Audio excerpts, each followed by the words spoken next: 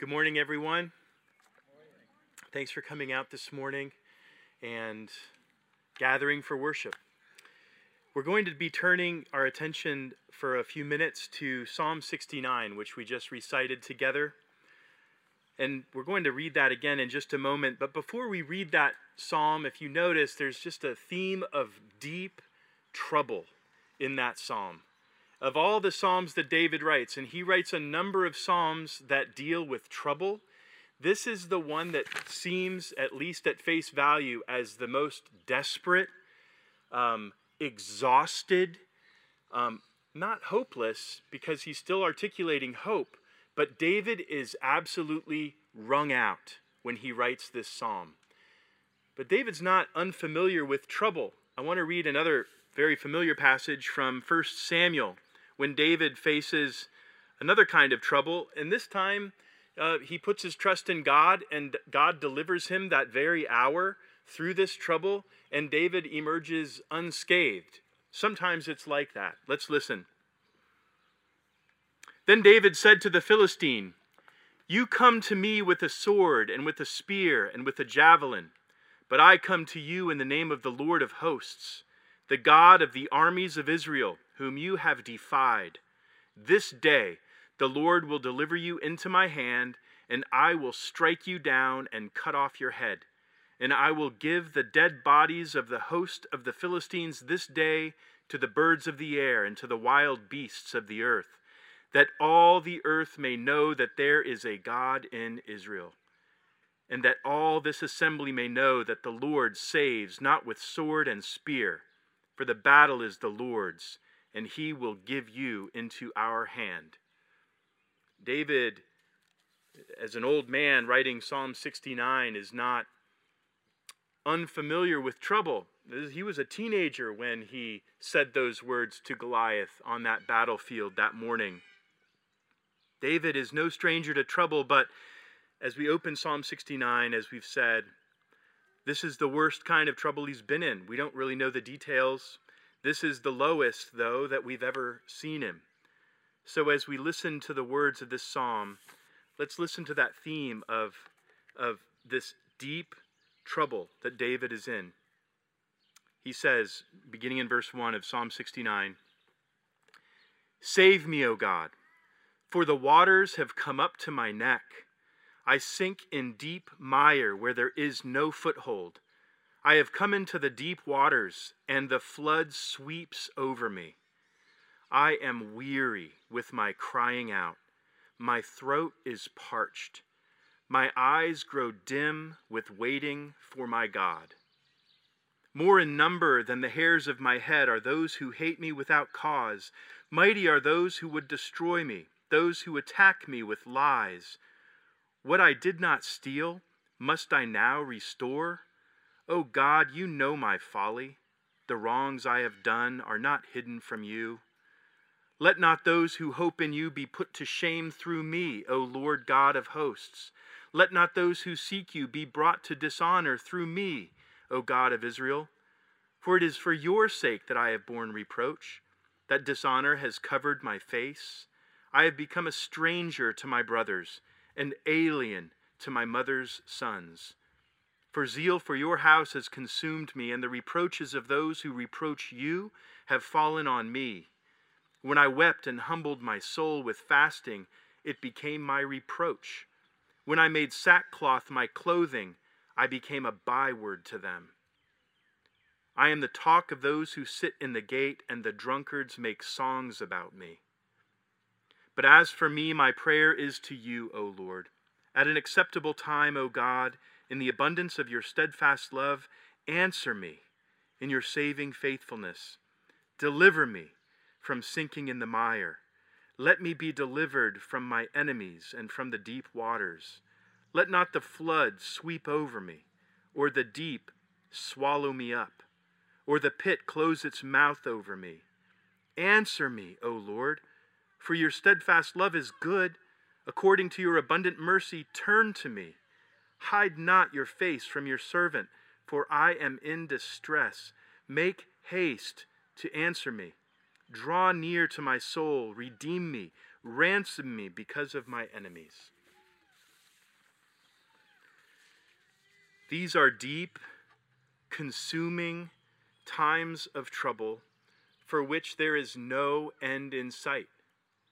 Whatever is going on right now in David's life has been going on for a long time. And he's been praying for a long time. And nothing has changed. These are deep, consuming times of trouble. The concluding sentence of the Upper Room Discourse, when Jesus is speaking with his disciples right before he goes to the Garden of Gethsemane to pray, the very last sentence in that entire, if you look in your Bible in the Gospel of John 14, 15, 16, it's just all these red letter chapters. And at the very end of that very long discourse, Jesus says, in conclusion, I have said these things to you that in me you may have peace. In the world you will have tribulation, but take heart, I have overcome the world. That word tribulation is kind of a fancy way to say sufferings, afflictions, persecution, heavy burdens, deep troubles. In this world, Jesus is promising them, it's going to be like this sometimes. It just is. There are going to be times in your life where you will be in tribulation. Not like the one that David faced with Goliath, where it's kind of like blows in the morning and blows out by dinner time or lunchtime, and you're unscathed by it, but it was scary, but it's over. Jesus is saying, no, certainly that will happen, but tribulation isn't that. Jesus is saying there will be times in your life where for a long period of time, you will be squeezed. You will be wrung out. You will come to the end of yourself. You will pray and you will cry out and you will be attacked without cause. You will stumble into sin, like David has alluded to here, and create your own mess.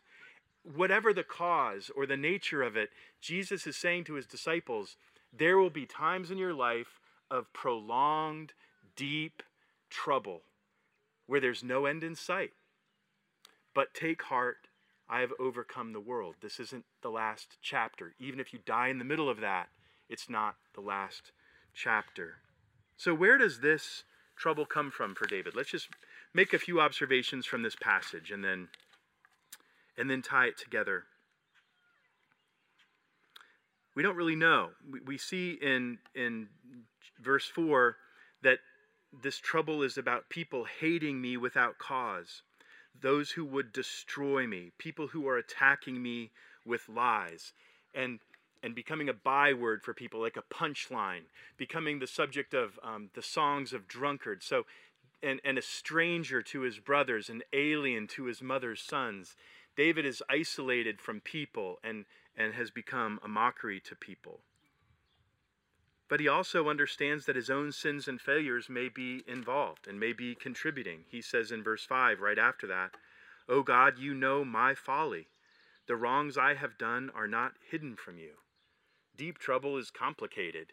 And a lot of times, even if it starts as someone else's thing against us, we make it worse by the way that we respond.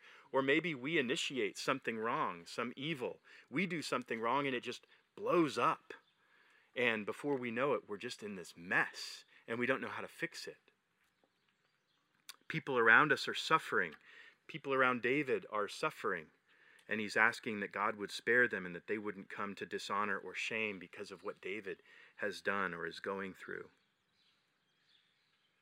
I don't know about you, but I know for me, when I have been in times of prolonged and complicated trouble, I do the wrong things. My first moves in those moments usually aren't to pray. Maybe they are, but also if it's really painful, maybe you can identify with hiding from your trouble or denying it. Just thinking it'll be fine, it'll be better in the morning, I'm just going to soldier through this. Maybe to brood or constantly rehearse what's going on, especially if you've been wronged, to just like a cow chewing cud, like to just pull that up and chew on it and to think about it constantly and rehearse it. To complain internally, to complain to other people, to numb the pain somehow with alcohol or some other kind of distraction, to lash out at people. Certainly we experience all these things and have experienced these things from other people when they're going through pain and deep trouble. Eventually, though, we pray. But that's tricky. I think that maybe we might assume that, well, if we stop and humble ourselves and pray, well, then God's going to show up and fix it. I'm not saying not to pray. I'm just saying I don't think that it works that way. It wasn't working that way for David. David says, I am weary with my crying out. My throat is parched. My eyes grow dim with waiting for my God. David, in the midst of this trouble, is constantly praying and constantly crying out for deliverance, such that he says his throat is parched. His eyes are weak. He's not sleeping. His eyes are weak, straining to find God in this picture somewhere, and he can't see God. So he's already doing the right thing, but that doesn't put it on God to show up and sweep away the trouble. David has been praying. He has been humbling himself before God. He humbled himself with fasting. He made sackcloth his clothing, but yet the trouble remains. But here's the thing. David keeps talking to God about it. He doesn't stop. His throat is already parched. His eyes are already dim, but he's not quitting. He knows that this isn't his last chapter. Even if he dies in the midst of this, that death will only be a comma, and on the other side opens up him being in the house of the Lord forever, and dwelling with God and seeing him face to face and abiding in his temple with God forever. So David doesn't stop. He's been praying, he's been doing the right things, but he's continuing to bring his primary emotions to God. He's continuing to come to God and talk about his anger and his sorrow and his fear and his feelings of abandonment and his weariness. He's talking to God about it. Let's listen again to verse 13 through 18. He says, "But as for me, my prayer is to you, Yahweh. At an acceptable time, O God, in the abundance of your steadfast love, answer me in your saving faithfulness." Notice there, he says, at an acceptable time. Obviously, it's not today. It wasn't yesterday. It wasn't 6 months ago. God, I know you're out there. At an acceptable time, answer me in your saving faithfulness. I'm not going to stop asking. Deliver me from sinking in the mire. Let me be delivered from my enemies and from the deep waters. Let not the flood sweep over me, or the deep swallow me up, or the pit close its mouth over me. Answer me, O Lord, for your steadfast love is good. According to your abundant mercy, turn to me. Hide not your face from your servant, for I am in distress. Make haste to answer me. Draw near to my soul. Redeem me. Ransom me because of my enemies. As we hear those 5 or 6 verses, it kind of reminds us of Jesus praying in the Garden of Gethsemane, doesn't it? And David is here, a man of sorrows, a man of deep, abiding, seemingly endless sorrows, as he says grace over whatever this deep trouble is, as he looks for God in this thicket of trouble. But he's not the last man of sorrows.